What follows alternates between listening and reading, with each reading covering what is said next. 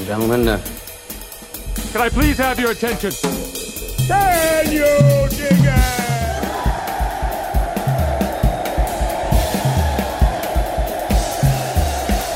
Greetings, dear listeners. This is Jonah Goldberg, host of the Remnant Podcast, brought to you by The Dispatch and Dispatch Media. We are still doing our big 30-day free trial hootenanny. So if you want to do that, you still can. And it's not like the clock is running out on your 30 days. You get your 30 days whenever you sign up, but this thing is running through the end of the month. And if you do it, you can get access to all of the double secret awesome stuff that the non-paying subscribers have been able to get. Please do that if you can. It would mean a lot to me, and also it would get Steve Hayes off my back. Today's episode is brought to you by our friends at Donors Trust and our friends at ExpressVPN. More about them in a little bit. Okay, so I'm very excited about today's episode. It's been long in the making, and part of it is that I've long wanted to get my old friend Ron Bailey in the actual studio. I worked for and then with Ron 25 years ago, and we've been very close friends ever since, so that's all the full disclosure you get. But he will attest that I often give him a really hard time, so there may be some pushback on some of his wild-eyed ideas. And we also have his co-author, Marian Tupy, who's also a more recent friend, but someone I'm very proud to call a friend. Marian is the director of what at Cato? Humanprogress.org. Humanprogress.org, which is affiliated with Cato. Yes, okay. Yes, absolutely. And Ron is the science correspondent at Reason and author of many important and useful books. And they are together the authors of 10 Global Trends Every Smart Person Should Know, semicolon, and many others you will find interesting. And I will say at the outset, first of all, there's almost an electric vibe of Julian Simon's Ghost coming off of the book, and I'll explain that in a little bit. But it's actually a physically lovely book, and I highly recommend it not only for the contents, but it's basically a really useful kind of coffee table book because people will pick it up and look at it, and certain kinds of people will be horrified by its optimism, and you will have many a good conversation started that way. And we'll get more into that in a little bit. Ron, Marian, thank you very much for being here. Delighted to be with you. Thanks for having us. Okay, so longtime listeners of this podcast know this is my favorite question to ask, because it's my favorite question to be asked when on a book tour. What's your book about? Well, the title says it all. 10 Global Trends Every Smart Person Should Know. The genesis of the book was I've been writing on a lot of environmental and scientific topics for decades now. And what I kept realizing is that, you can write a big, thick book with all the information in it and people will buy it and so forth. But I wanted to get the information to people very quickly. And so I had this notion that, well, what I should do is a picture book. And so this, in a certain way, is a picture book. The way it's designed is to be really, really simple. We give you a trend, and then we give you 250 words telling you what the trend is. So you have a chart with the data. We also give you links to where you can find the data. Right. The data are uncontroversial. They're from mainstream sources everywhere, scientific literature, government reports, that kind of thing. And so my idea was to boil down a lot of complicated things so that really smart people who are very busy people would be able to get that data and use it and understand it quickly and move on with their lives. Yeah, I think it's a very good thing for smart people to have. I also think it's a very good thing for, I'll be delicate about this, journalists to have. And the Venn diagrams between very smart people and journalists do not overlap completely. And even the ones who are very smart, some of them are pretty lazy. And they buy into normal tropes and narratives in the media, and the narratives are all very, very negative. And this is, not that. This is the stuff that a lot of people in the media don't focus on because it's not bad news, right? Yes, but we you call it optimism. I think of it as basically realism. It's factfulness, as it were. We're looking at trends that people don't pay attention to. The problem with smart people is that they are worried. They look for around the world, they see problems, they want to address the problems. They're trying to solve the world's problems. The problem with that, then, is you don't look back and see how many problems have already been solved, how far we've come over time. And so very smart people need to take a breath, step back, and go, there are a lot of problems out in the world, but look at all that we've solved. And we can talk about how that occurred. I also want to do a shout out to Marian Tupy, because when I was explaining the genesis of the book, this had been in my head for a couple of years. And finally went out to lunch with him and said, Marian, would you like to help me with this? You have a whole website, humanprogress.org, devoted to this kind of information. Right. And he kindly agreed to help me. Thanks. Yeah, I mean, obviously it was a great pleasure to do so. I've never written a book before, and before 10 Global Trends, Ron already had 6 books under his belt. So, I was anxious to write a book, but also having somebody who's written a bunch of books before filled me with the sort of confidence that you need to move forward. I assumed that Ron would know what to do, what not to do, and push me where it needed to be, or pull me back. And he quickly found out that I didn't know what I was doing. But anyway. But overall, it's been a very good experience. And again, as I said, I have a book out of it for the first time in my life, which is very important. Although we should also disclose, you, Marian, were extremely helpful for the appendix of Suicide of the West that tracks a lot of these similar themes that I have in the back of the book about human progress and how the Enlightenment wasn't necessarily all bad. That's right, and you also had a similar idea in terms of producing an illustrated version of the appendix, and yours is actually properly illustrated with stories of human beings, etc. Whereas ours is just graphs.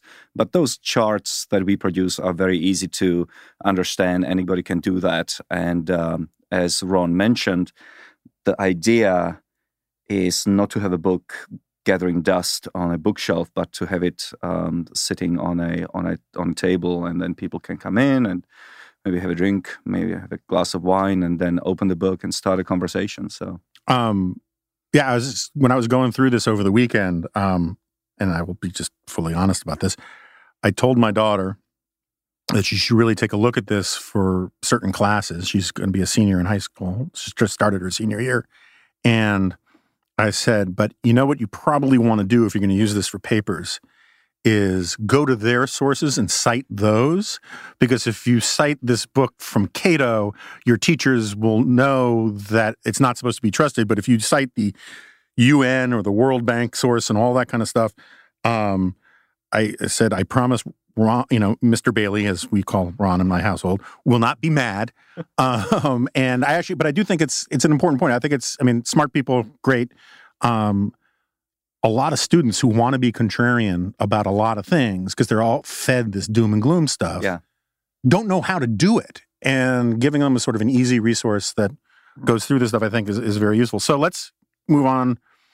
I mentioned the Enlightenment before, and much like my hopes for our society generally, I'm hoping we'll come back to the Enlightenment later. Me too. But for right now, let's just sort of start with some of the trends, and I'll just drop them like hockey pucks, and we can talk about it. One is that should be familiar to a lot of listeners here, anyone who read my book, is the Great Enrichment. Why don't you explain what that is? That's the big fact, right? That's the biggest one. Well, the big fact is that throughout almost all of human history, income was about $500 a year per person or lower, up until around 1820, and at which point it started taking off exponentially. And as we document, global income, the Great Enrichment, increased 100-fold since 1820, and while population's only grown 8-fold. So basically, what we find is a huge proportion of humanity has been lifted out of the normal, natural state of abject, ignorant poverty. Right. And so we want people to realize just how fast that was. And so we have a long-term trend looking back hundreds of years to see to demonstrate how great a magnitude that is. The other thing that we do is we do some extrapolations. Well, what's it going to be like in 2100? And people go, no, the world economy can't be $2 quadrillion in real dollars. And we're going, well, if you look, the last century, it went up 10-fold. Mm-hmm. Why wouldn't you expect it to go 10-fold over the remainder of this century? But also, the pace of enrichment is increasing, right? Correct.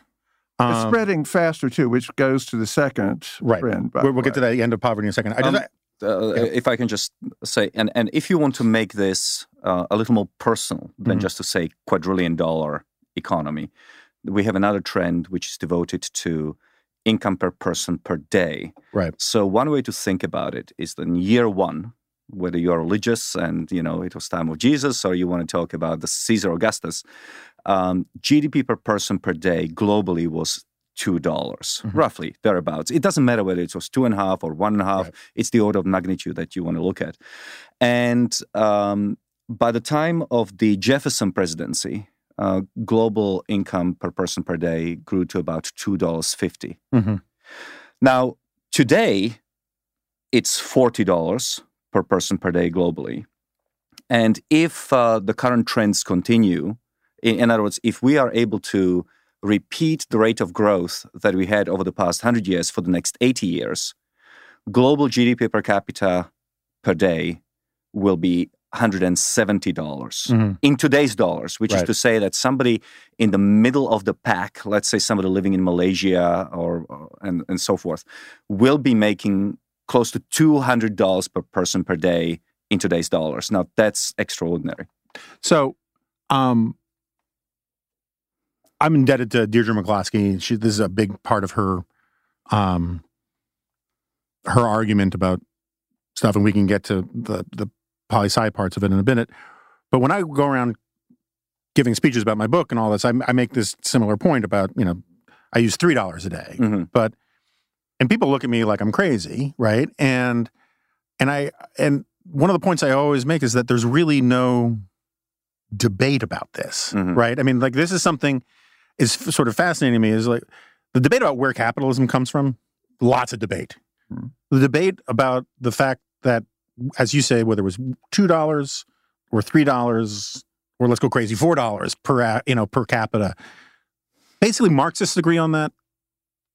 Have you found anybody who has ever pushed back on this basic data point about how the shape of the curve, not necessarily the numbers, right? Because people can argue about the math differently. I really don't. I can't remember his name, but there's this distinguished anthropologist in the UK who has argued, well, the problem is you're counting money. In the old days, when people were supposedly impoverished, they had community. They had much better lives. Sort of the old primitive communism argument of Marxism. And he said they weren't poor because look at all the other riches they had. Yeah, Jason Hickel. I think he's who it is. LSE in London. I've talked to him before, and I try to find common ground, but it's not really easy because he tries to sort of force all information through this bottleneck of Marxism, and then whatever comes out at the end, is perfectly consonant with his priors. And yes, it may be true that a lot of stuff that people needed, they could grow on their farms and in their villages. But it was an extraordinarily difficult way to live. I mean, you worked all day long, all year long. Your entire family did. If one of you fell sick, well, it was a major disaster because, of course, you lost a pair of hands, whereas you got somebody who needed to be taken care of.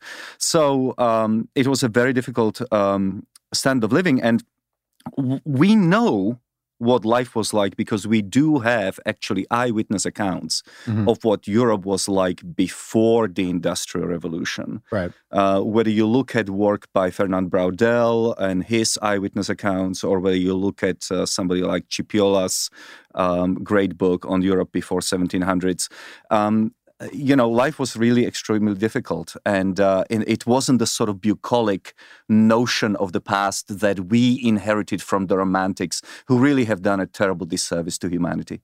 Yeah, I mean, if you just look at, I get the point that someone's trying to make about some Rousseauian tribe in a perfect climate living with bountiful fruit and vegetables or whatever, but the record is pretty clear. It's like, that's an enormous number of children died at birth or before their first year, before their fifth year. About a third of all children die before their fifth year. Yeah. And average life expectancy, if there was average life expectancy hovered around 30 years for almost all of human history. Right.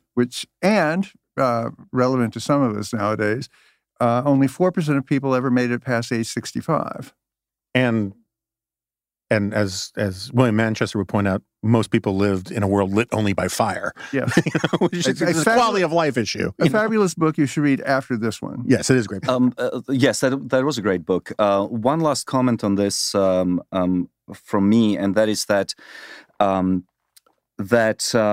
of course, every time that humans who live in underdeveloped societies get a chance to embrace economic development, they opt to do so. Right. And I think that very often people who poo-poo economic development and economic growth are sort of people who have spent their entire lives in the West and who haven't lived or visited poor countries. I grew up, I spent part of my life in Africa, and I haven't met a single African who felt that their future was going to consist of living on a plot of land and making a living that way. Every single one I met wanted to live in a city and have a blue or white-collar job, but they wanted to get away from the farm as soon as possible, much to the annoyance of Marxist governments in Zimbabwe and South Africa who want to return people to the land. Right. Okay, so speaking of returning people to the land, your second important trend, which is deeply tied to your first, as you noted, is the end of poverty. Right. And the reason, that's the flip side of the great enrichment. Part of the thing, of course, is you hear a lot of people say, well, sure, the 1% got rich, but what about everybody else? So we wanted to show with the end of poverty, no, the wealth has, in fact, been vastly expanded across all of humanity. And so what we find is, depending on which trend you want to go with, in 1820, 90% of people lived in abject poverty, as defined by the World Bank as $1.90 per day per person. And it went down all the way to 41% by 1980. So basically 160 years to get to the point where we'd cut abject poverty in more or less in half. And now it's down to 8.6%. Right. Yeah, so since the millennium, it fell from almost 30% to less than 10%, which is remarkable. And once again, just to note, Jason Hickel and the argument that he's been making is that, of course, living on $2 a day and just over $2 a day, we shouldn't really celebrate that because that is very low and so forth. Except that poverty is declining whether you take a $2 per day mark, right, $4 per day mark, $5 or $6 or $7 mark a day mark. At all of these levels, right, more and more people are now earning more adjusted for inflation. So that's another good sign. Yeah, I mean, if you have a long locomotive with lots of cars, it's true that the front of the locomotive is going to get to the destination first, but every other car on the train is going in the same direction, is sort of the point you're making. Right? That's a very good analogy. I'll steal it if I It is my gift to you. But this would be as though the back cars on the locomotive are speeding up faster than the front. But yeah, fair enough. That's a good point. No, that's a good point. It's a good point, right? Because I mean, and we should actually talk about that for a second. When people say poverty is ending, I mean the gradations of poverty. I mean, one of my peeves is, I think, as an analytical matter, not as a moral matter, the West's decision in its own countries to define poverty on relative terms rather than objective terms, which is right. I mean, we should not tolerate American citizens living on $2 a day, right? There's something that should be done about that.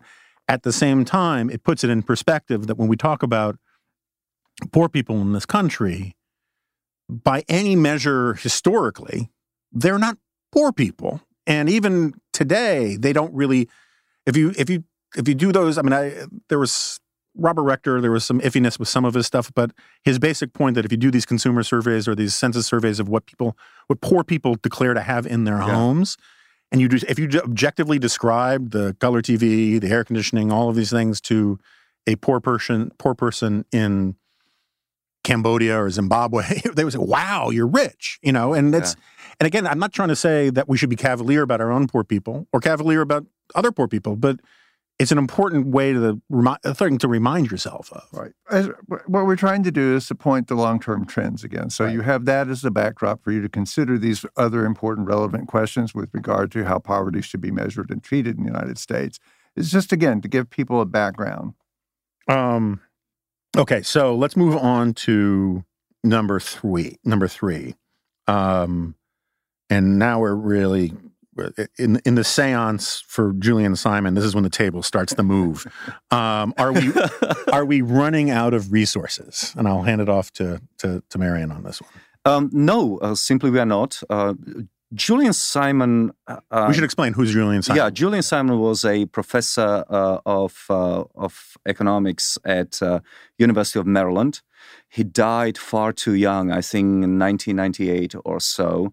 But he was, the way I think about it, the original optimist. Was there somebody? Was there a precursor? I don't think so. Simon was the guy who basically went against the entire doom and gloom of the 1960s and the 1970s. And he was the first one to say that humans are intelligent animals who are capable of innovating their way out of shortages. When you have a sudden superabundance of food, the rabbits will procreate until the moment when they consume everything, and then there's a famine, and basically they all die. Humans are not like that. We are much more thoughtful about our procreation, but more importantly, whenever things start getting expensive, we find a way of getting around that. Mm-hmm. And we can do so through, for example, finding substitutes. We no longer use, whale blubber. Whale spermaceti for candles, like the founding fathers did. Instead, we use electricity made from fossil fuel, or we save. We no longer. Here, I'm drinking a Diet Coke, and out of a pound of aluminum, you can now make many more Diet Coke cans than you could many years ago, and so Julian did this bet with Paul Ehrlich, who is still alive at where is he in Stanford? He's still at Stanford, and I'm not a very nice person, but when I heard that Julian had died, I went, and Paul Ehrlich lives, which was not a Jefferson Adams reference. No, it was not. And they had a bet on 5 commodities between 1980 and 1990 whether they would become cheaper or more expensive. And basically, Julian Simon won that bet because those 5 commodities became cheaper by something like 56%. Now, so what I did with a co-author called Gail Pooley, he teaches in Hawaii, what we did, we looked at 50 commodities, not just 5, but 50, over a course of close to 40 years. And what we found was that real prices are down, meaning inflation adjustment. And relative to human labor, these 50 commodities have declined by almost 75%. So the reason why I don't like really to just evaluate prices in terms of real prices adjusted for inflation is because they don't take into account increases in income. Mm-hmm. A time price, in other words, how much time do you have to work in order to earn enough money to buy something, is a much better way to look at it, because it does give you that real price adjustment, but it also includes increases in wages. And so the time prices are down about 75% over the last 40 years. So we are not running out of resources, and we are very much unlikely to do so in the future. Yeah, the best indicator, at least by my lights, no pun intended, on that is the amount of time it takes to work to produce light. Yeah, right. That was that Nobel Prize winning economist Nordhaus. Yes. Nordhaus. Yeah. And what he found was that in 1800s you had to work roughly 5 hours of labor in order to afford 1 hour of reading light. Mm-hmm. 5 hours of labor for 1 hour of reading light. By 1992, which is where his paper ends, this becomes insignificant. It's tough to measure. In other words, the 1 hour of light costs something like 0.0002 seconds. Right. And so that gives you a sense of how cheaper things have become. Not everything in America has become cheaper, but commodities certainly do. Yeah, when you go back and you read about how expensive candles were at the time of the founding. Oh, yes. The idea of leaving your lights on, interminably, I mean, you'd be burning down a fortune in candles if you were doing that 250 years ago. But I should also try to prompt Marian to talk about his new book, which is going to extend a great deal of this. And how far have you going back with these trends with regard to time price? And can you give us a little hint of what you've discovered? So we're going back to 1850. Okay. We have something like 24 commodities going back all the way to 1850. And the further back you go, the more staggering the size and the scope of the human accomplishment is. Basically, everything has become substantially cheaper. We call it, because the prices that we measure are actually declining at a faster rate than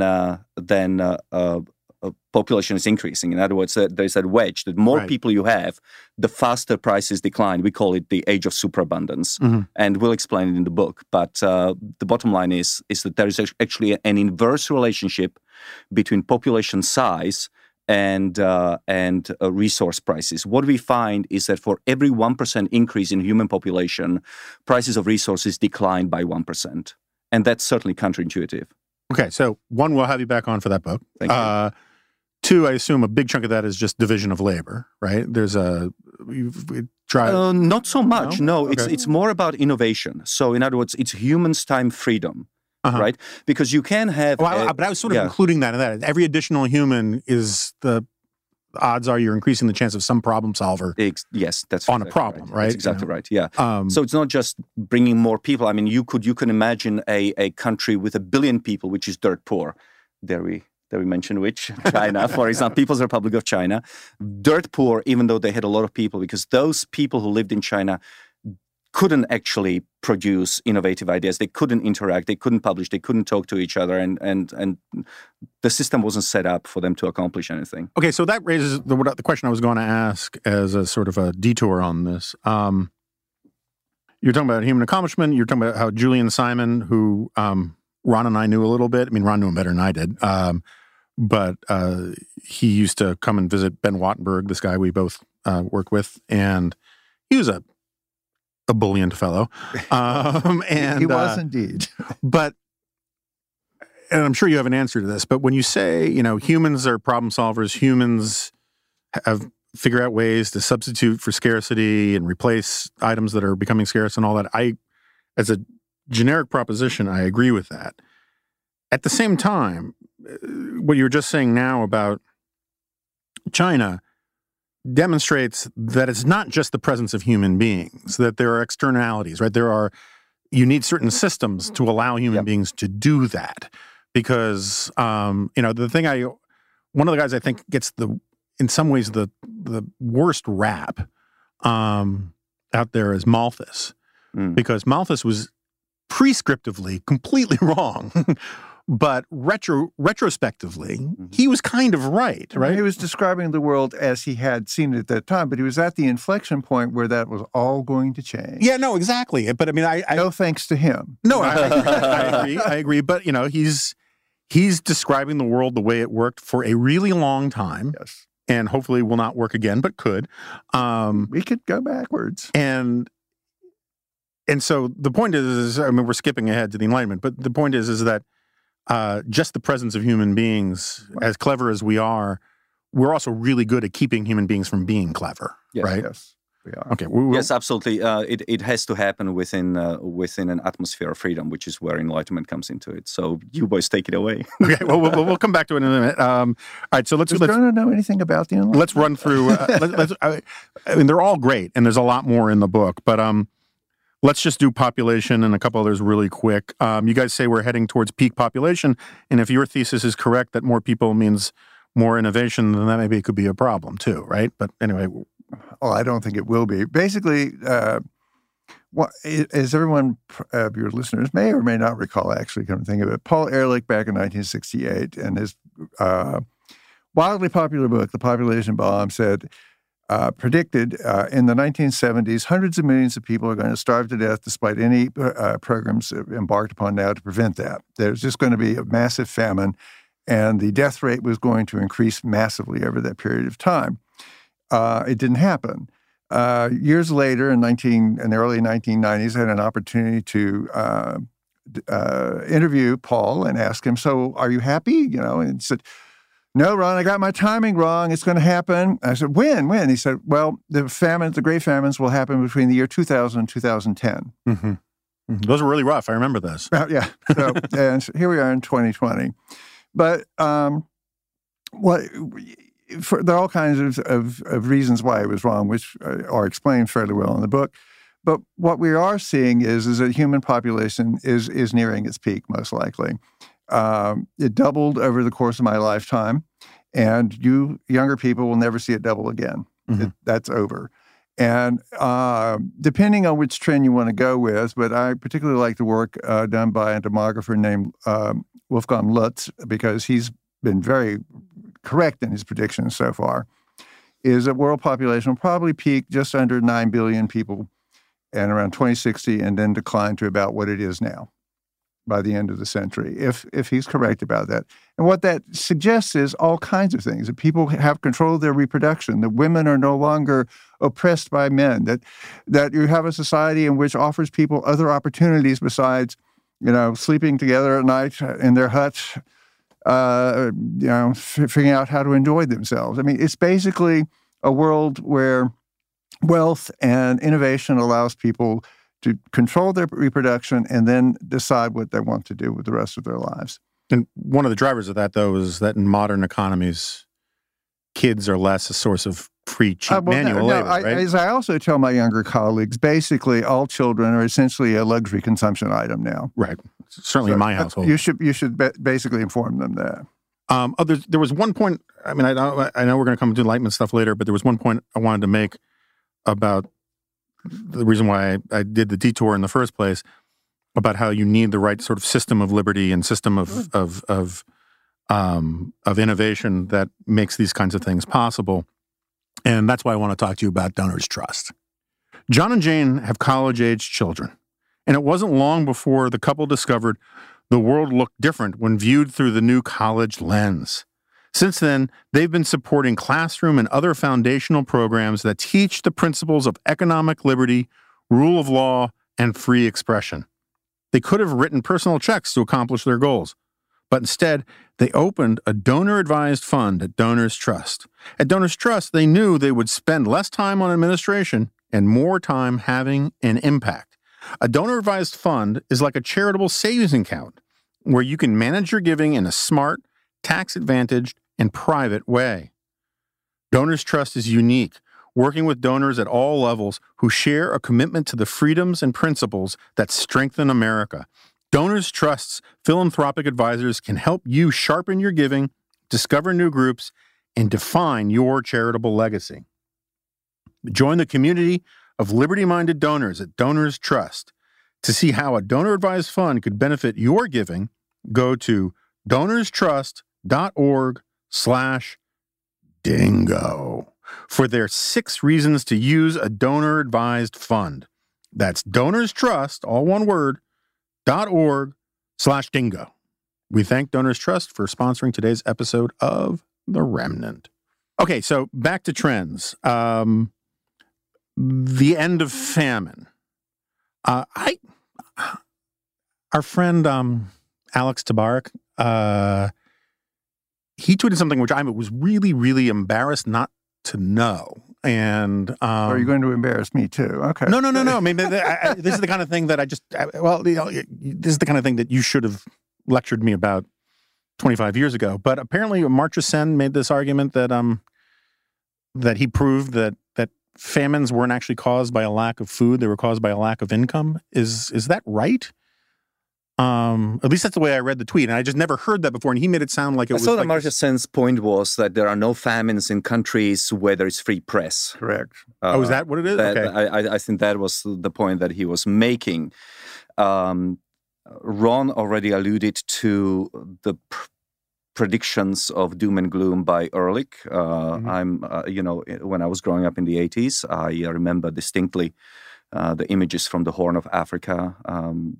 Children with, swollen bellies and flies on their eyes, flies all over, and that was supposed to be the end, the end point of humanity. But on our calculations, which we include in the book, since the early 1960s, the amount of calories which is available to every human being on average has risen from about 2,200 calories to about 2,900 calories. Mm-hmm. Now, let me step back a little.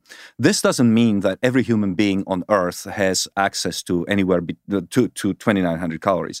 What it means that right now we are producing globally 2,900 calories per person per day, which is about 900 calories more than what the United States Department of Agriculture recommends that an average American should eat per day. Now, there are huge differences. Obviously, an elderly female should be eating much less than a physically active male and so forth. But on average, we need access to about 2,000 calories per person per day. We are producing about 2,900. In sub-Saharan Africa, the access to calories today is roughly where Portugal was in the early 1960s. And I think there are only 2 countries left in the world where the production of calories is under 2,000. One of them is in Africa. I think it was Madagascar. Mm-hmm. I don't remember where the other one is. So I'm guessing Yemen. Could well be. And so... we're going to hear from the Yemeni tourist board any day now. But so what you're... And obesity in Africa is now becoming a serious problem. Yeah. A new study from Kenya has shown that obesity amongst African women especially reaches, 25%. So that's quite extraordinary. It's still below America. But. So earlier Ron was saying how the average, people think that it's just the top 1% who are taking all these gains from... Mm-hmm. How is the distribution of these calories? I mean, is the 1% taking a lot more calories, or the top 10% taking a lot more? In sub-Saharan Africa? No, around the world, right? Because that's some place where I could see the average being a misleading indicator, right? Because what is the median person eating, or what is the bottom quintile eating? Or is food scarcity, which I think most people associate as probably the primary thing with poverty? Yeah. Is the eradication of poverty, are those trend lines in lockstep, or are they not necessarily correlated? I'm not making my point. If I look at the chart where we were talking about before about the train with all the cars, everyone's moving in a good direction. The enrichment in the world, the line looks like that hockey stick, right? Does caloric intake look like the same chart, or is it very different? You have to be more granular when you get to food consumption and things like that. Let me make 2 points. One is that sub-Saharan Africa is really the place that matters, because absolute poverty has now disappeared from the world as a serious concern. It is now an African problem, not a global problem. Absolute poverty is an African problem. That's where 90 to 95% of absolutely poor people live and will live. So that's when you have to get more granular and see what's happening in different countries. So obviously in countries which now are beginning to have serious problem with obesity, that is not simply calorie intake by the top 1%, but a serious number of people, especially in the urban areas, who are now beyond getting well fed. Then you have a problem with especially rural areas in places which have been heavily economically mismanaged, places like Zimbabwe, and that's where the hunger is real. So hunger is largely a political problem more than... Hunger is most certainly a political problem nowadays in Africa, yes. Basically, wherever there is famine, there is political mismanagement, civil war, something horrible is going on. The government's trying to suppress somebody. That if someone says there's a famine, so and so, the next question asked is, well, who's starving the people? Right. Okay, so this is one I'm actually keenly interested. Not that I'm not interested in starvation and poverty and all these things, but it's something I've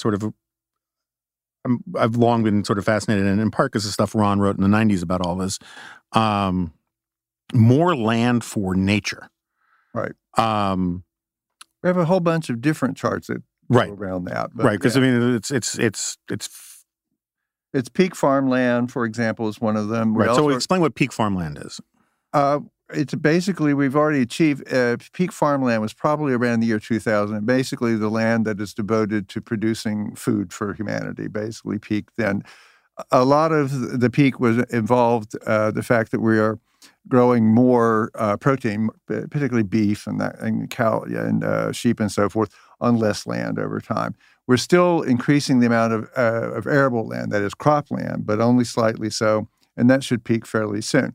Basically, what we're doing is we're growing a lot more food on a lot less land over time. And so that means some of the land will likely, and has been, reverting to nature. Mm-hmm. And that has all kinds of benefits. As land reverts to nature, it also helps solve any of the problems we have with biodiversity decline because you leave more space for wildlife to flourish. That basically happened on the East Coast a long time ago, though, right? It did. I mean, I have a cabin in the woods, for example, that used to be a pasture, and now it's a 45-year-old forest. Yeah, because I remember writing about how you can walk around the woods in Maine and discover among pretty big trees, right, stone walls that used to surround a house, but the farm is gone. Well, this is off the top of my head. For example, Vermont was once 80% deforested; it's now 80% forested. Yeah, that kind of thing. All right. So, as a slight digression, we got a raging inferno on the West Coast, and everything you hear these days is that it's climate change related. It is climate change related, but it is also massive amounts of forest mismanagement for decades. Right. So you combine the two, well, you get what you get back there. So, okay, so I mean, we can get to climate change, and for some of my more skeptical listeners, Ron had an about face on climate change about a decade and a half ago, something like that. Yeah, and so you were one of the few people who kept talking to me after that. Yeah, so few issues that I think should intrude on personal friendships, but I'm not going to name some, but we won't. But I thought, for example, that at least as of a few years ago, that the models the LA Times were touting, where I'm a columnist, was that California is going to get wetter, not drier. So how does that... It's funny because I was just looking at those trends today because I'm going to be writing about the fires in California this week. But anyway. Pro or con? All right. Yes. But so what? Actually, they've had a few very wet years, and in the last decade or so.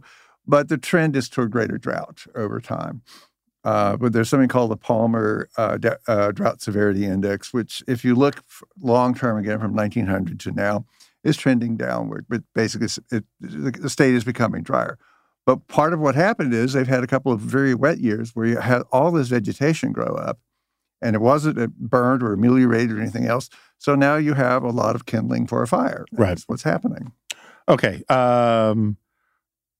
Urbanization. Yay. Yes. I know you're in favor, and I know Matt Yglesias has got his Billion People book, and make the case for why urbanization is a good thing. I'm in favor of it, but I mean, what's your argument? Yeah, partly it's linked to innovation and economic growth. If you have a lot of people together in one place, connected to each other, I realize that may not be as important in the future as it is now, as it has been so far. But so far, having a lot of companies and a lot of people in one place communicating together, there is a reason why cities have always been the drivers of progress. It's not just New York. It's not just LA. It was Florence. It was Amsterdam. It was London. Wherever you have a lot of people together, that's where you will find most money, most high culture,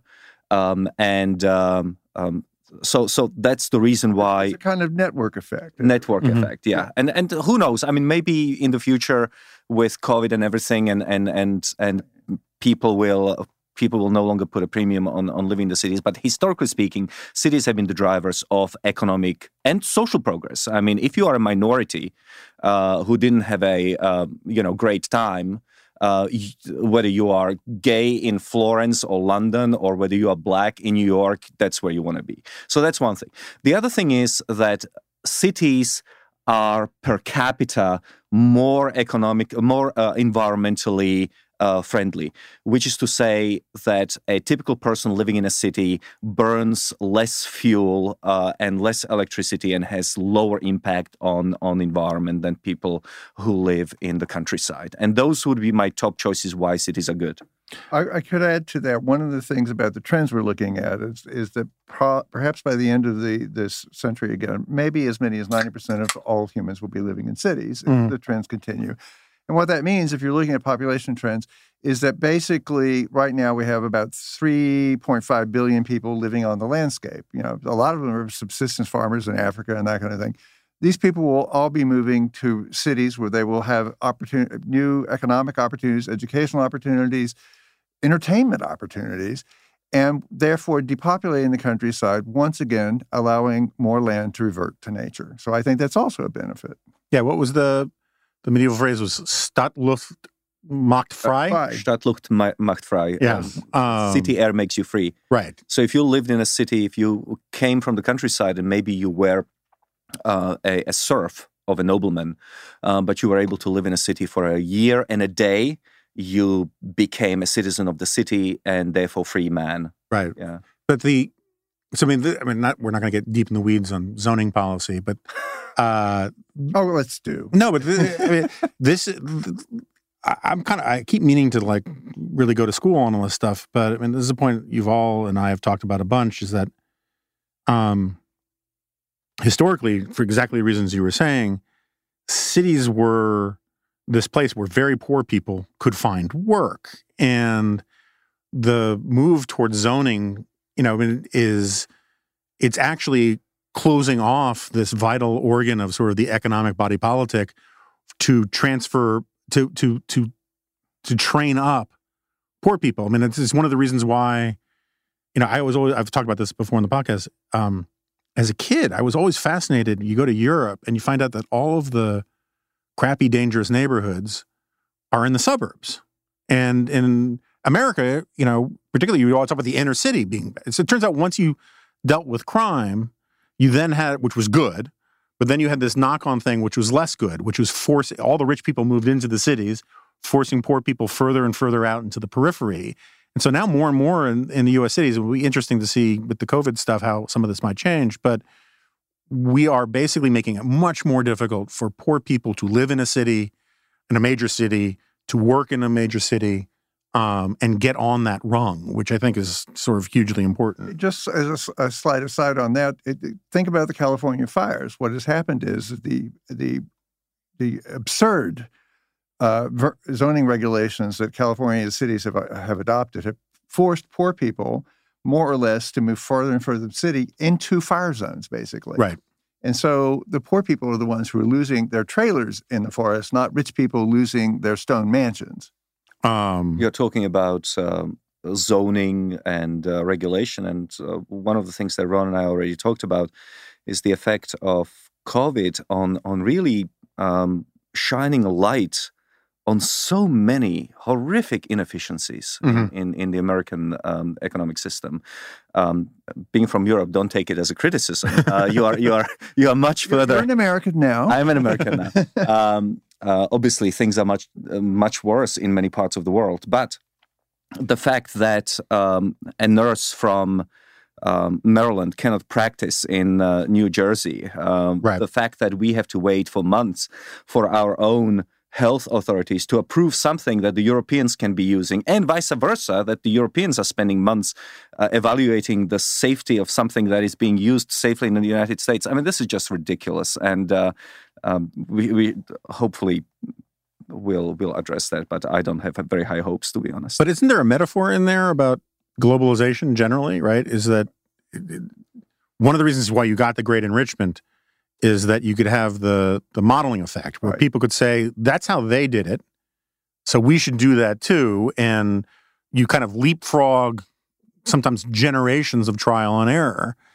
And we're not allowing people to take that lesson to heart, which is that if New Jersey's run through all of the licensing things that it needs to assure a nurse is safe, you shouldn't worry that or if vice versa, if one from Maryland if they have a license that's worked, it should be portable across state lines, right? I mean, it's but certainly international lines and international lines. I this is obviously a debate or rather a topic for next debate. However, what I did find in my research over the last 20 years or so is that countries will do just about anything but to learn from mistakes and also from successes of their neighbors. Mm-hmm. How does it make any sense that Botswana, which for the last 40 years has grown at a pace 10 times the world average and has become from a very dirt poor country a country which is now upper middle income, how is it that no other African country has really taken the Botswanan example to heart? Mm-hmm. On the contrary, the people in Zimbabwe are going in the opposite direction. Why is it that we are incapable of learning from the Swedish high school for-profit education model and bring it to the United States? Why is it the Europeans are refusing to adopt American GMO approach to GMOs? I think that it's actually much more difficult for nations to learn from each other than it ought to be. I think that that's probably true for the last half of the 20th century and the 21st century. In the good old days, you could steal the technology, as we did from England, and build your own damn cotton mills. But I think you're right. The problem now is or you could pay for it properly through patents, the way the Venetians did with like blown glass and whatnot. I'm not going into patent policy at this point, but we'll just say this. Copyright should be no more than 15 years. All right, that being said. All right, very quickly on these last two so we can get into the Enlightenment. Rank thumbsuckery. Democracy is on the march. I'm more skeptical on this one than I mean, I understand where the data shows, but I make a case about how we're becoming a more democratic world, and that's a wonderful thing. I guess it's my I have to do it because I actually wrote that chapter. So look, in 1989, when I agree with it though, don't worry, I'm not throwing you under the bus. In 1989, 1990, when communism collapsed, about half of humanity lived under some form of authoritarianship, and only about half of humanity lived under some form of representative government. Now 2/3 of humanity live under some form of representative government, and only 1/3 lives in what we would call a dictatorship. So there has been tremendous improvement. For every country which descends into authoritarianship, you can come up with an example of a country where things are looking up. Nigeria had a handover of government from government to the opposition and back again, which in itself qualifies as a massive success. And also in the long run, I just don't think that in a world where information is pretty much free and very difficult to prohibit people from access to information, I just don't think that it is imaginable that people will be satisfied with not having any dignity and suffering in virtual serfdom, whilst knowing and being able to watch on television or on the internet that things are completely different in other parts of the world. That, if you are Middle East and you're a woman and you don't have your basic rights, you can see on the internet things are much better in London and in New York. If you are a peasant without any political rights in Zimbabwe, that politicians are your servants in Britain, in France, and many other countries, or at least they are supposed to be. So my point is that I'm bullish on democracy. I wouldn't be at all surprised if a year from now Belarusia is democratic, and 5 to 10 years Russia is. Okay, so I'm with you on the long-term bullishness. But these are global trends we're talking about. I understand that, but I'm and part of this is just me arguing my book. But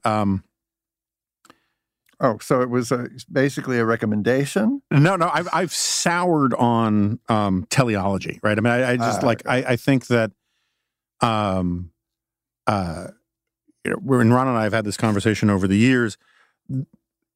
There were times in Western culture where it was just seen as obvious that advanced technology was on the side of tyrants.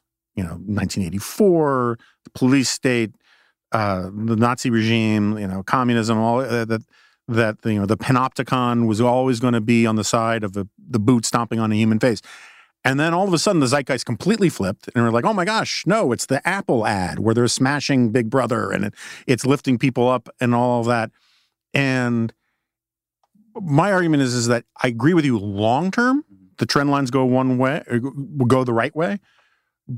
But not to make a Julian Simonish point, but if you focus in on a medium-term slice of the trend line, the lines can dip pretty badly. Yes. And it is not obvious to me that, say, technology is on the side of freedom right now in China. Right. And it seems to be on the side of evil. I agree with your point, actually. And if people, and I get asked frequently, well, Ron, you have a book with all these nice positive trends. What do you worry about most?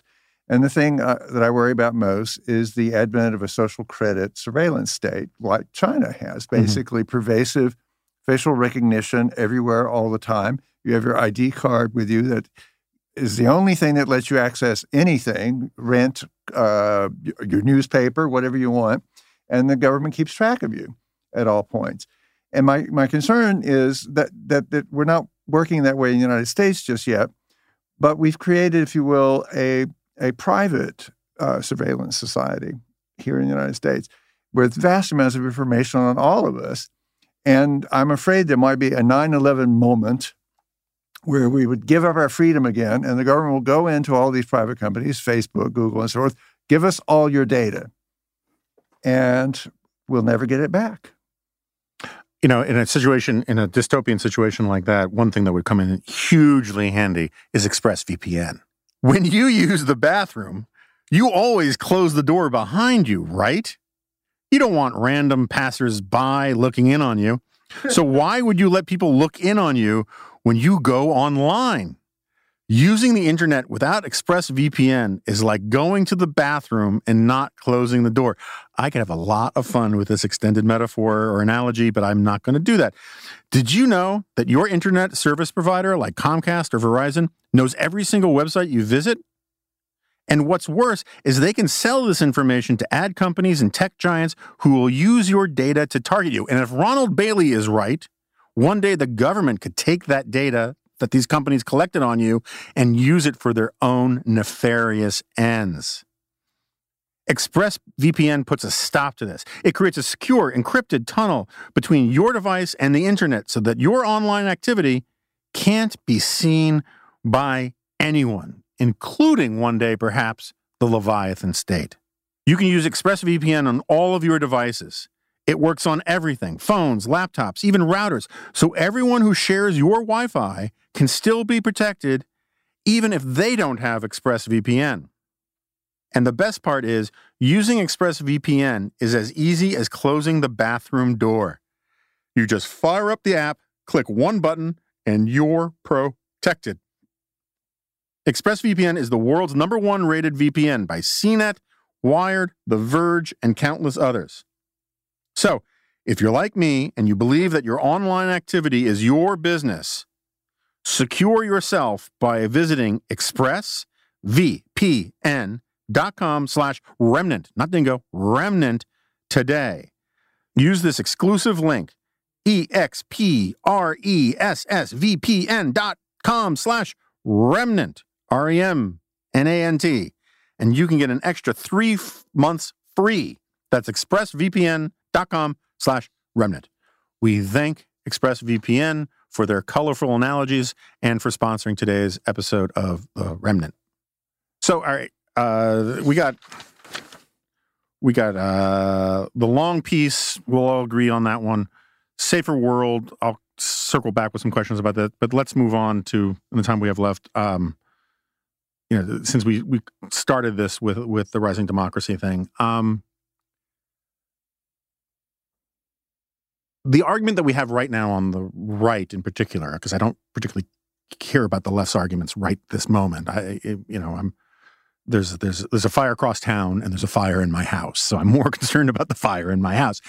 Is just join the libertarians and get over with. Yeah, so anti-globalism, right? We know all that. Nationalism, we know all that. And And one of their key points, is the nationalists' key points, is that it is just it was on its face now, in retrospect, a mistake to invite China into the community of nations, the global market, all the WTO, however granular you want to get on it.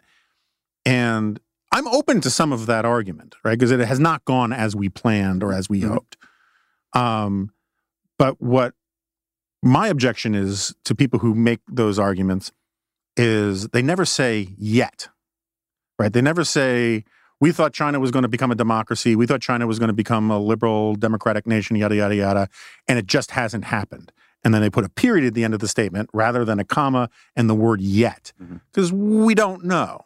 Well, you know, it to me, you're talking about how Belarus and whatever Russia could become democratic in 10 years. It is still not obvious to me that the Communist Party of China is going to have a stranglehold over China for the next 20 years, 10 years, 100 years, or anything like that.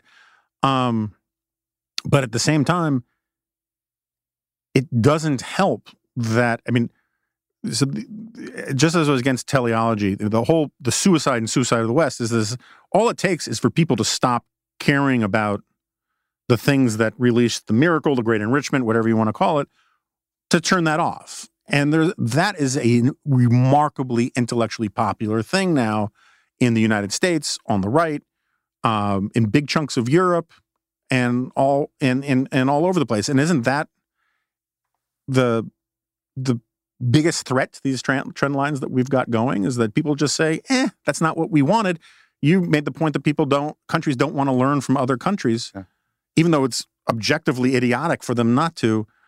It seems to me that there's a riot of idiocy throughout Western civilization right now. So 2 points. I mean, first, obviously, we were talking about democratization, the Fukuyama concept and end of history and so forth. And I'm much more in the Fukuyama camp than many people are, even now. As am I am.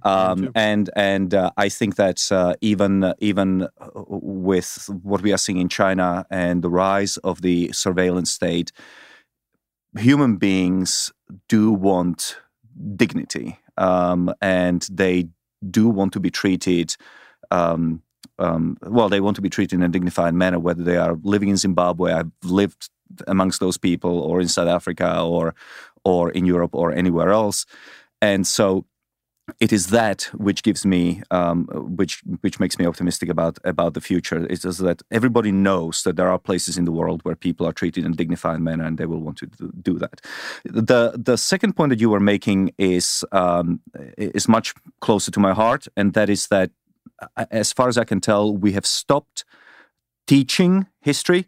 We have stopped teaching what brought about the great enrichment. We have stopped teaching the basic tenets of what used to be called Western civilization. Now that's pejorative, so let's just call it liberal civilization. What are the basic aspects of liberal civilization? Well, let's see.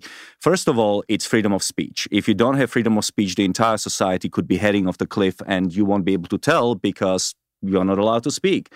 How about individual innocence and individual guilt as opposed to group innocence and group guilt? How about the fact that in a liberal system, we don't believe in intergenerational guilt. We don't believe in, somehow the blood guilt of the Jews, or for that matter, the eternal damnation of descendants of the slaveholders and things like that. And it seems to me that these basic features of what we used to consider the basis of our political system are no longer being taught, and if they are being taught, they are being dismissed as somehow vestiges of past oppression that have nothing to tell us, which is, of course, why I'm driven crazy when people tell me, well, what's the point of reading Aristotle, or what's the point of reading Cicero, or what's the point of reading Jefferson, because they are all dead white males. And I say, well, I mean, irrespective, they have interesting things to say. So in that sense, I'm very close to what you are saying.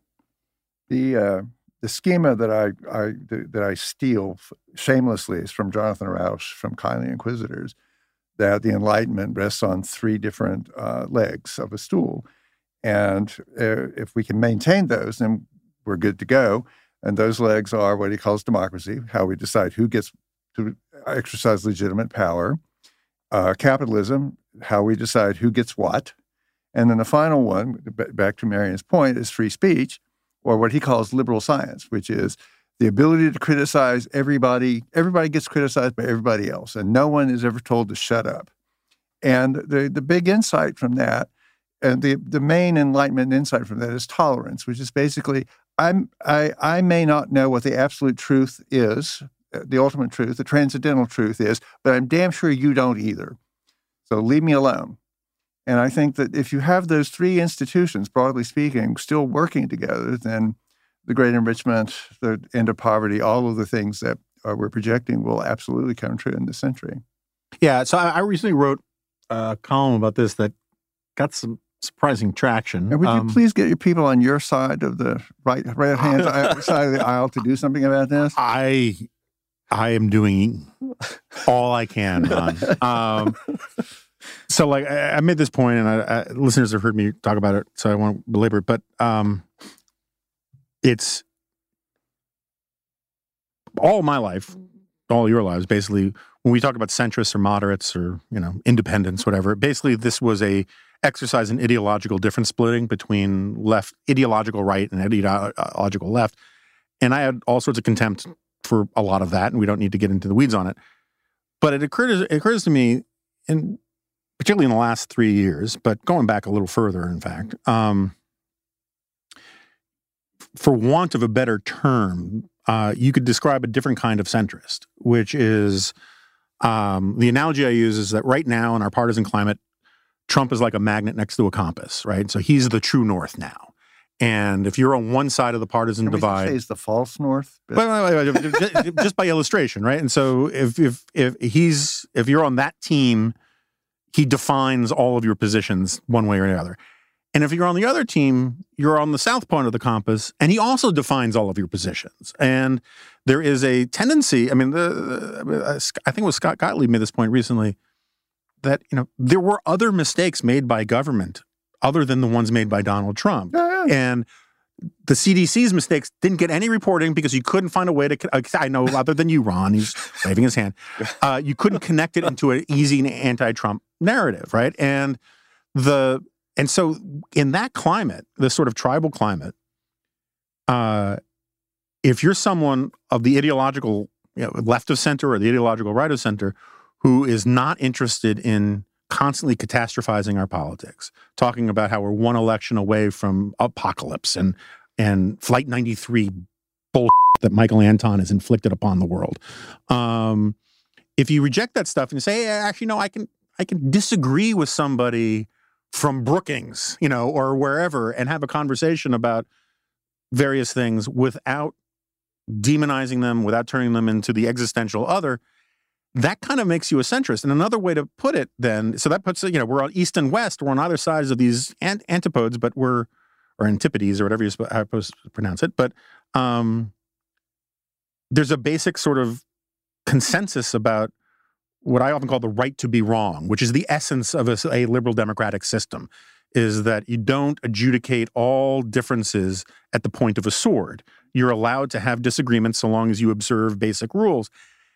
And another way to think about it, it's like classical liberals are now weirdly considered centrists and moderates now. And we are. But only because of how crazy the system was. I mean, I remember them saying that, Paul Ryan wanted to roll ladies off cliffs. I mean, there used to be...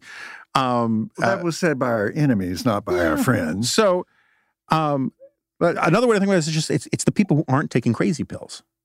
And... be libertarians. We can have that argument another time. But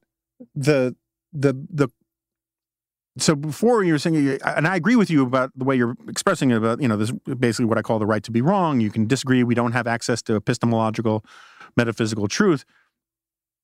At the same time, it is very difficult to defend the principles that we all basically agree on without grounding it in something more than pure reason. And it's very difficult to get people to march in an army for pure reason. I mean, the Jacobins managed it for a little while, and that wasn't that wasn't particularly reasonable. Well, they said they were reasonable. Anyway. Yes. Well, it's sort of like one of my favorite bits from the TV show Parks and Rec is there's this evil, actually they're very sweet old men, but there's this cult that worship a lava-breathing demon named Zorp. And it's a doomsday cult, and they keep getting disappointed because doomsday never arrives, so they have to reserve a park for another date to have their party. But the name of the cult is the Reasonableists, because they wanted to claim that anybody who criticized them was being unreasonable. But anyway, be that as it may, one of the... Yeah. I understand your analysis, and I think that the cardinal virtue of the Enlightenment, again, is I reiterate, is tolerance. And someone that everybody might benefit from reading is actually Rawls' other book on liberal politics, because he sketches out why, if you will, reason might work. No, it's not Rawls. Oh, I'm screwing that up.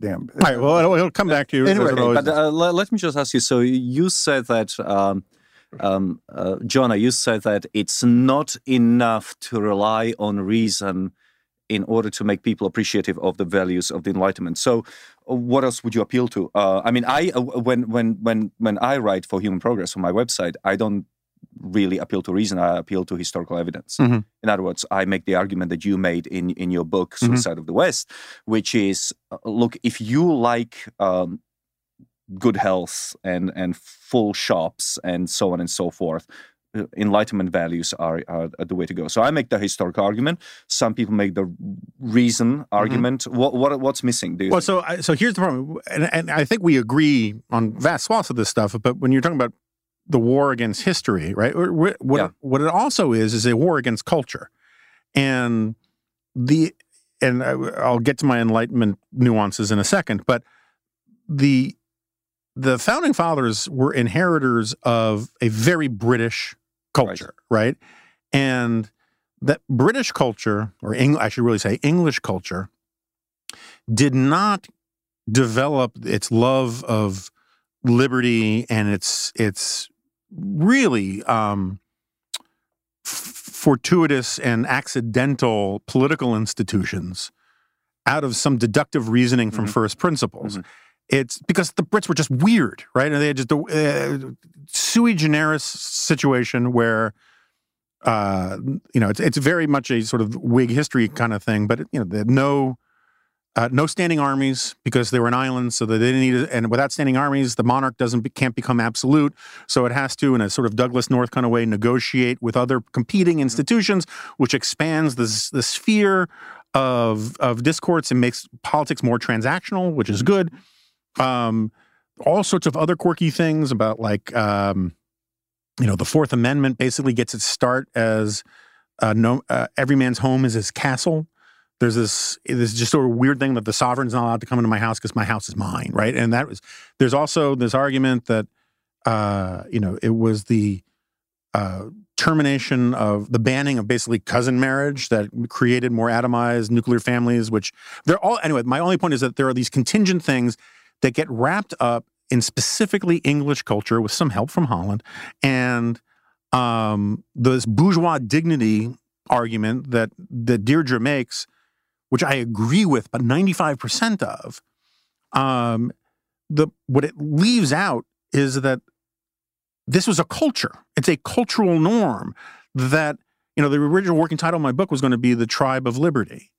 And when you take out the sort of cultural norms, when you declare a war on the past and you say, okay, we're just going to agree to these rules that are fairly sterile, that don't speak to me as a American, they don't arouse patriotic love or any of that kind of stuff, but there's sort of distilled cosmopolitanism of the best sort. It calls to mind Chesterton's stuff about how, the purely rational soldier will not fight, the purely rational man will not marry. People need to feel a cultural attachment to these norms in ways that, and I blame mostly the left, has been attacking for a very long time, and now it's become a bipartisan problem. Yeah, so part of the reason why I don't advocate for human progress from reason point of view, but from history point of view, because precisely of what you're saying. It seems to me that culture was imported into America under the heading of the founding myth of the United States and what it represented. Right. And obviously, it's very difficult to be optimistic about this founding myth persisting into the future when it is under a frontal attack from every side. I mean, there was a recent survey that said that high school kids now, a majority of them or a plurality of them, see the founding fathers as villains. I mean, and then it's a very difficult thing to cling on to the good stuff of the founding when the whole argument is now that they're villains, right? Yep. So that's something that I'm concerned about. I mean, in a country where you do not have ethnic homogeneity or a cultural homogeneity, what do you have holding us together? And it is, or at least it used to be, a founding myth of a republic arising to promote and perpetuate freedom. And and I'm just be clear, I agree with you. It's a founding myth, but not a myth in the pejorative sense. No, right? No. It's an organizing principle. It's the story of the American experiment, and all that. Yes. If that wasn't clear that's why enough, I wanted to clarify, because I didn't think that's what you meant. Yeah. Let me jump in the well hole of despair that y'all opened up here, and I would point out that Hayek, of course, in both the Constitution of Liberty and most particularly in the Fatal Conceit, pointed out that tribalism, collectivist tribalism, is in our nature. It is the family writ large. We want everybody to be treated like old Uncle Joe, who's a little bit peculiar and blah, blah, blah. And the problem with that, and the case he made constantly, one after another, is if you try to impose the institutions of the family on the larger society, you destroy society. Right. And vice versa. Correct. And that's correct. You don't treat families as contractual units either. Right. It's not like Reese's peanut butter cups where you get chocolate and the peanut butter and it's great. If you get your Gemein shaft and my Gesell shaft, it ruins it. Right. Basically. Exactly. But also to your point earlier, he was a great historian of looking about how these unintended institutions came together to create the world of liberty that we've been enjoying the last 2 centuries or so. But to the despairing point, he said, you will never defeat tribalistic collectivism. You just can't, because it's in our nature, and every generation has to bring the battle back to liberty. So I hope that's what we're doing. The reason why Hayek is such a fascinating person is because part of the reason is that he's so nuanced. So his point about culture is that we don't want to protect culture in amber. Mm-hmm. He accuses conservatives of doing that. That's right. But mostly European conservatives. Exactly. We can have that argument. What he's saying is that, of course, cultures change, but they have to change gradually and carefully. My problem with the left, I don't consider myself right. I call myself non-left, not left. My problem with the left is that it seems to me that anything that's older than 5 years is the enemy. Right. That you should take a baseball bat to just about everything that hasn't been produced before the Obama administration. And that's insane, because these norms and institutions that we have, imperfect as though they are there for a reason. They have evolved in a certain way for a reason. Yeah, I mean, the University of Edinburgh just got rid of the David Hume building because, can't have that.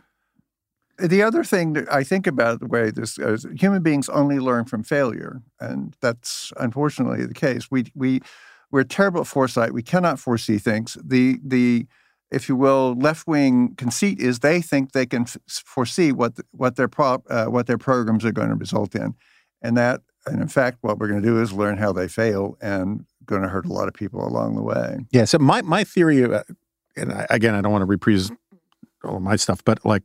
Oh, go ahead. No, it's your podcast. The war on the past is in part a power play, right? If you cut off access to this vast storehouse of case studies, of just evidence, absolutely, and you say it no longer is accessible to you, is the analogy I use is like in the movie in Goldfinger, where Goldfinger, the villain, he doesn't want to rob Fort Knox. He wants to irradiate all the gold in Fort Knox so that his existing stockpile becomes vastly more valuable. If you basically say the only narrative about the past is the one I control, and you don't have access to any competing theories about the past, then you're basically saying you're trying to monopolize power in the narrative about the future. And it's a power play. And I think it's profoundly dangerous. I do want to, I feel like I'm being unfair to you about the book. So we'll come back to that in 2 seconds, but I want to just get my Enlightenment thing in. I gather you're a big Steven Pinker fan. Oh, absolutely. Yes. And look, And he blurbed us. I know he did. I mean, this is basically the Mount Rushmore of human progress of the blurbs back here. Although my dyslexia, when I saw Johann Norberg, I jumbled it because I thought it said Jonah. And I was like, I don't remember blurbing this. But anyway, I got you drunk. You've got me drunk many times. I'm a fan of Pinker's as well, and I think he's basically on the side of the angels. His book on violence I thought was great. I think he's unfair in later work against Burke. And my problem with the Enlightenment Now argument is he basically does the reverse of what a lot of people on the left these days are doing now. Is he says everything that was good, that's the Enlightenment. Everything that is bad, that's not the Enlightenment. And it seems to me the fact of the matter is, and you can respect my right to be wrong here, though, is there were a lot of Enlightenments. That the French and German Enlightenments were very different than the English and Scottish Enlightenments. Those were the bad Enlightenments. Well, that's exactly right. I mean, it turns out that they weren't enlightening. Mike Myers was right, and so I married an axe murderer when he said, when it comes to Enlightenments, if it's not Scottish, it's crap, which is a bit of a paraphrase. But and I think that this is one of the things that leads to a lot of confusion, because a lot of the worst things that have happened to humanity in the last 300 years, Nazism, communism. But that's the atavistic collectivism. Yeah, come out of the Romantic strain, right. And the nationalism comes out of the Enlightenment every bit as much as democracy does. And when we just do this blanket Enlightenment good stuff, I think it gives short shrift to the cultural argument that I was trying to make, which is that some of these cultural norms were more important than the purely reasoned, whether it's Kantian or Cartesian arguments, because they were actually felt inside people's hearts and guided them. The English at the end of there's this great line in Orwell where he's talking about how, if there are any Gandhis in Nazi Germany or the Soviet Union, we have no idea who they are because they and their families have been dragged off and murdered in the middle of the night. Say what you will about the Brits, and the British Empire had lots of flaws. There was something about British culture that was open to moral suasion when faced with a persistent movement. And I'm not to say that it was an overnight thing or any of that kind of thing, but the Soviets would never have been persuaded by nonviolence, right? The Nazis, pretty much by definition, would never have been persuaded by nonviolence. There was something about English culture that was persuadable about nonviolence in ways, or in American culture with the civil rights movement. And the arguments about tolerance and all that, which I agree with entirely, they're hugely important, but it seems to me that they're second order in terms of their political importance from actually getting people to be basically proud about the fact that we're a pretty decent people in a decent country. And there endeth my lecture. So I agree. We're decent people in a decent country. Just on the record, I just want you to. I'm agreeing. And it gets to this problem. The nationalists have co-opted this definition of nationalism that is particularly asinine when it's even written out, and it's basically kind of Nietzschean. It's just an assertion of power. Yeah, right. What do you think about common good conservatism? Now that we're thinking about sins of conservatism? I think it is, and I was very critical of compassionate conservatism as well. I think it is another chapter in that story. It does, and much like with compassionate conservatism, I am entirely open to some of the subordinate policy ideas that get wrapped up in all that. Yeah. But as a conceptual matter, I don't like it. No. It's basically an assertion of power again. Our side, we know what virtue is, and we're now going to oppose virtue. Because it's for your own good, really. Well, no, that drove me crazy about George W. Bush was, you used to go around saying, I'm a different kind of conservative. I'm a compassionate conservative. Screw you. What are you trying to say? If I don't agree with you, I'm not a compassionate person. Okay, so in terms of, and in terms of brutal grilling, this is basically Bambi versus Godzilla. But what would you say to people about the claim or the response to the book is that in much the way that creationists look for God in the gaps, sure, you're looking for progress in the gaps, and that we really do have enormous number of problems, and focusing on this stuff on the positive side will breed complacence and apathy towards the pressing issues that we have to deal with today. The summary is, if you don't actually know the state of the world, you can't fix the problems that still exist. And that's what the book is for. The truth of the matter is, as I've started at the beginning, is every smart person already knows what the problems are. They read the newspapers, they watch television, they listen to their wonderful podcasts and all that, and they know what the problems are. What we are trying to do is give people greater context to situate those problems. And we're not cherry picking. We acknowledge there are negative trends in the world, and we begin with that in the beginning of the book. But we're saying, fine, we agree. Look at these other things that you probably don't know about, and then that will give you a better way of handling what you think are the problems of the world. 2 points on this. One is, I don't see why it is necessarily the result of knowing positive trends that it may turn you complacent as opposed to optimistic about the possibilities of human mind to address problems. Once you've realized that it took us 3,500 years to come up with a solution to smallpox, and then you compare it to our search for COVID vaccine, which seems like we are going to have it in under a year, then that's optimism, or that should fill you with optimism rather than complacency. So that's point number one. Point number two, Ron, once again, I've lost... On my phone? Yeah, no. You were. What was the second part of your? If you guys came here sober, it would be much better. Hey, I got the Kaolila out the door here. Yes. Looking for positive news amongst gaps. Look, ever since written history started, we knew what horrible life consisted of, and it consisted of basically the 4 horsemen of the apocalypse that every civilization talks about. Right. Pestilence, war, famine, and and disease. No, it's pestilence. And war is conquest. Well, the 4 horsemen. Anyway, death. And death. Plain old everyday death. Exactly. So you see, they become so rare that we haven't even remembered the 4th. But aside from death, which is still with us, though much delayed, people are on average well fed. Violence, at least international conflicts, meaning one country declaring war on another and going to war, that's pretty much disappeared. That's at zero. And pestilence... Interpersonal violence is also down. Interpersonal violence. At the time of Michelangelo, 73 out of 100,000 Italians could expect to be murdered in their lives. Today, it's 0.9 out of 100,000. That's a good stat. And of course, pestilence or disease. We have it, but it's at least we know what the problem is. I mean, we knew about this outbreak of pneumonia in China within days.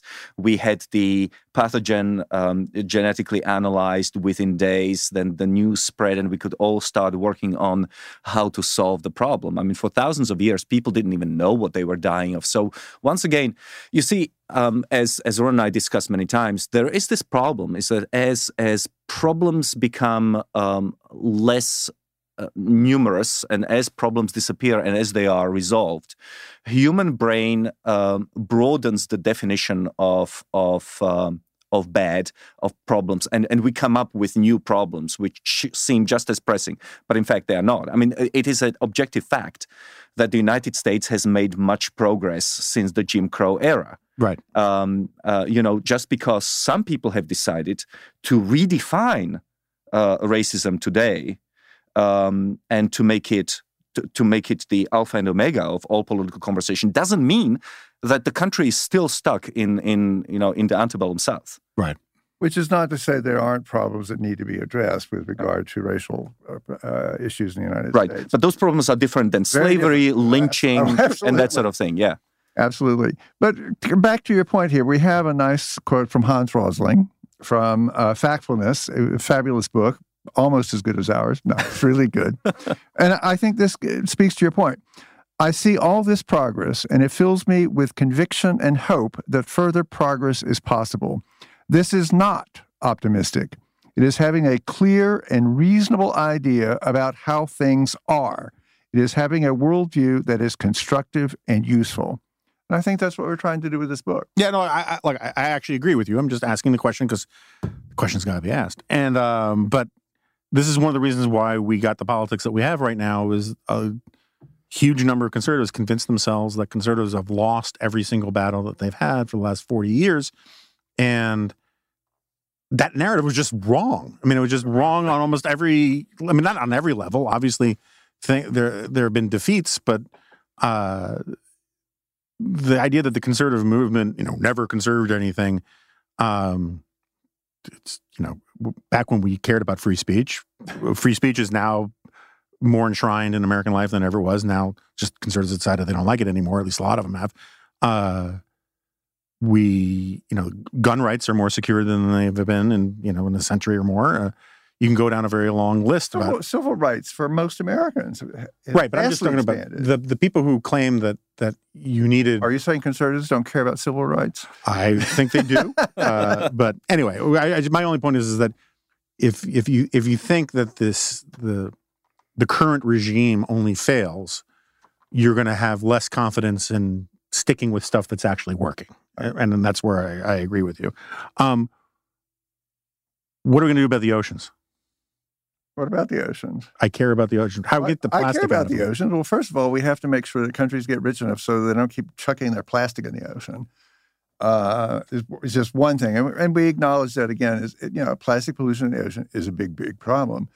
And so we need to make sure that people will take care of their garbage. And it's like any other threshold is people need to get wealthy enough to really care about putting their garbage in little recycling containers and have it hauled away at expense. And so that problem will solve itself, I would argue, over time. But if you're talking about what? That we're overfishing the oceans? Overfishing, acidification of the oceans? Right. Before we get onto that, just one stat. 90% of all plastic pollution in the ocean comes from 8 rivers. All of them are in Africa or Asia. Mm-hmm. Right. Over to you on acidification and overfishing. True.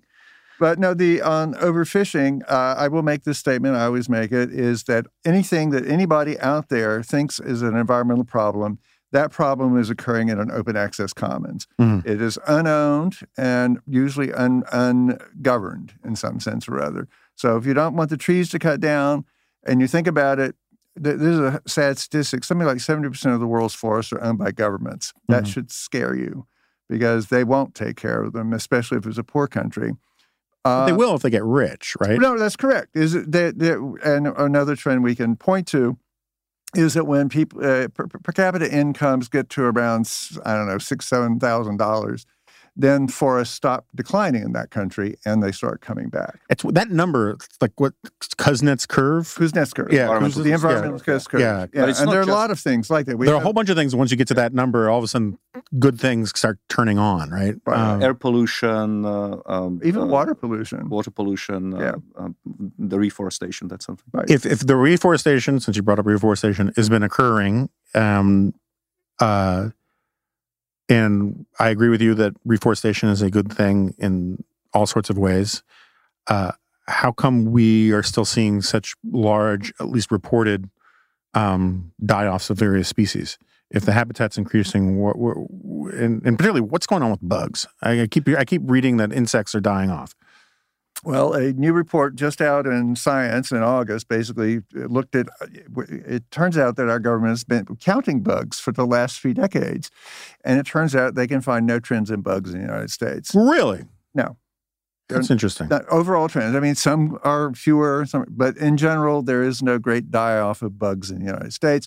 And if it's not happening here, it's probably not happening in Europe. There's something fishy about the data over there. Uh-huh. And what, 75% of all life on Earth is bugs? Something like that, yeah. More than that, probably. So if there are no trends among the 75%, then if there are trends, then but there are trends. The big, what happened for species is the big tasty things all got eaten by our ancestors. Mm-hmm. That's why we have no mammoths, mastodons. We're going to change that, though, right? Well, I hope so. I hope with modern technology and George Church that his mammoth project comes through, and we'll have mammoths again. But back to the oceans, what you need to do, and what we, and Cato, I've actually written on this. I did a documentary on this at one point. Is that what you need to do is to have the fishermen own the fish, and in places where they do that, like New Zealand and Iceland, the fisheries are stable or growing, and so we need to do more of that around the world.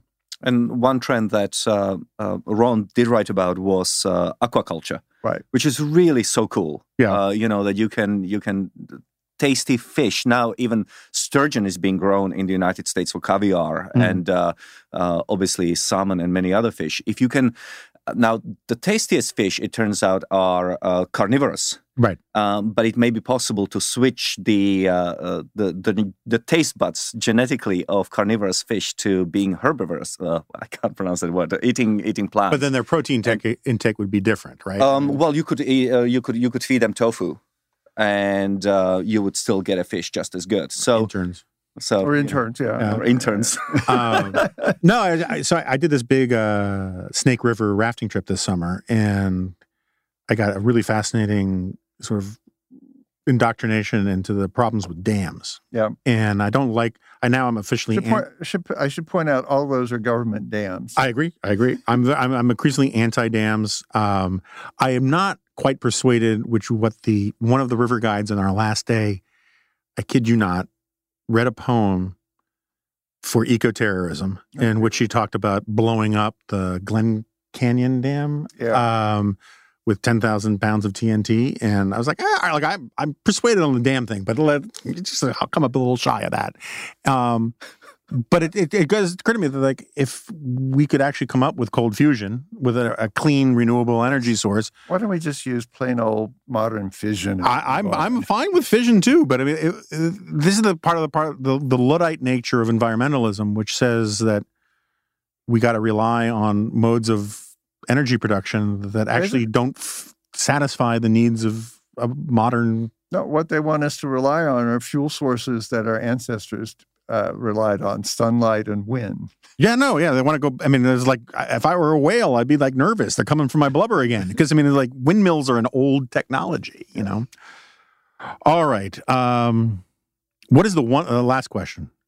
You said, before Marion was about to say, I wrote that chapter. Hard when I'm giving it to Marion. So, no. What was the one thing, was there one thing that you guys disagreed on and had to really hash out? There was one. Did I mention it? Go ahead. Capital punishment. Who came down with that? No, I think we need to just illustrate the trend, just whether or not, anyway. Whether we should include it or not, because I think I totally get Ron's point is that be careful how you characterize it. Some people commit such horrible crimes that death penalty seems appropriate, but ultimately we included it because in a sense that it is a book about the world getting gentler and nicer. And the fact that even for the most horrible people, we still give them the ability of redemption, and we don't electrocute them, but we keep them in prison. I thought that the founders of the Scottish Enlightenment would have been proud. All right, and on that, I think they would also be proud of this book and of you guys, and it is called 10 Global Trends Every Smart Person Should Know, and many others you will find interesting. And I promise it's the kind of thing that if you leave it on your bedside table or on your end table in your living room or any place like that, you will pick it up a bunch and look at it and want to show it to other people. So I highly recommend it. Ron Bailey, Marion Tupy, thanks for being on. Thank you for having us. Okay, I know we went long, and I didn't mind because, one, I love these guys. Particularly Ron is truly one of my oldest friends, and one day I will tell some very funny stories about my time under his wing. But I'm actually quite serious, and I know we like to joke about how this podcast moves product, but this is actually, at least for a good chunk of our listeners, right up their alley in terms of the kind of book that you want to have around. It's really digestible. It really looks good. And it tells an important story or stories that are really kind of hard to find out there. And I'm going to shove it down my daughter's throat, whether she likes it or not. Also, please remember that the 30-day free trial program at the Dispatch is still up and running. You can go to the Dispatch website to find it. I think you just click on the subscribe stuff. And it's 30 days from the day you sign up. I will be totally honest. The hope and the dream is that we convert a lot of you into paid members of the community. We are being quite frugal with what we spend money on, believe me, because I could use more money. But the fact is that we really want to grow this thing and make it better. And we've had some really wonderful success so far, but we're greedy for more success and to do so much more. And if you're interested in the kind of non-catastrophizing but committed and principled conservatism that people like me and David French champion, or if you're just looking for good reporting and insightful commentary and analysis, there are all sorts of reasons to subscribe to the Dispatch, and we would really appreciate it if you do it.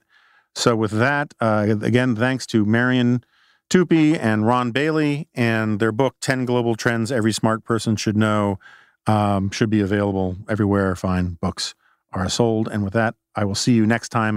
No, you won't. This is a podcast.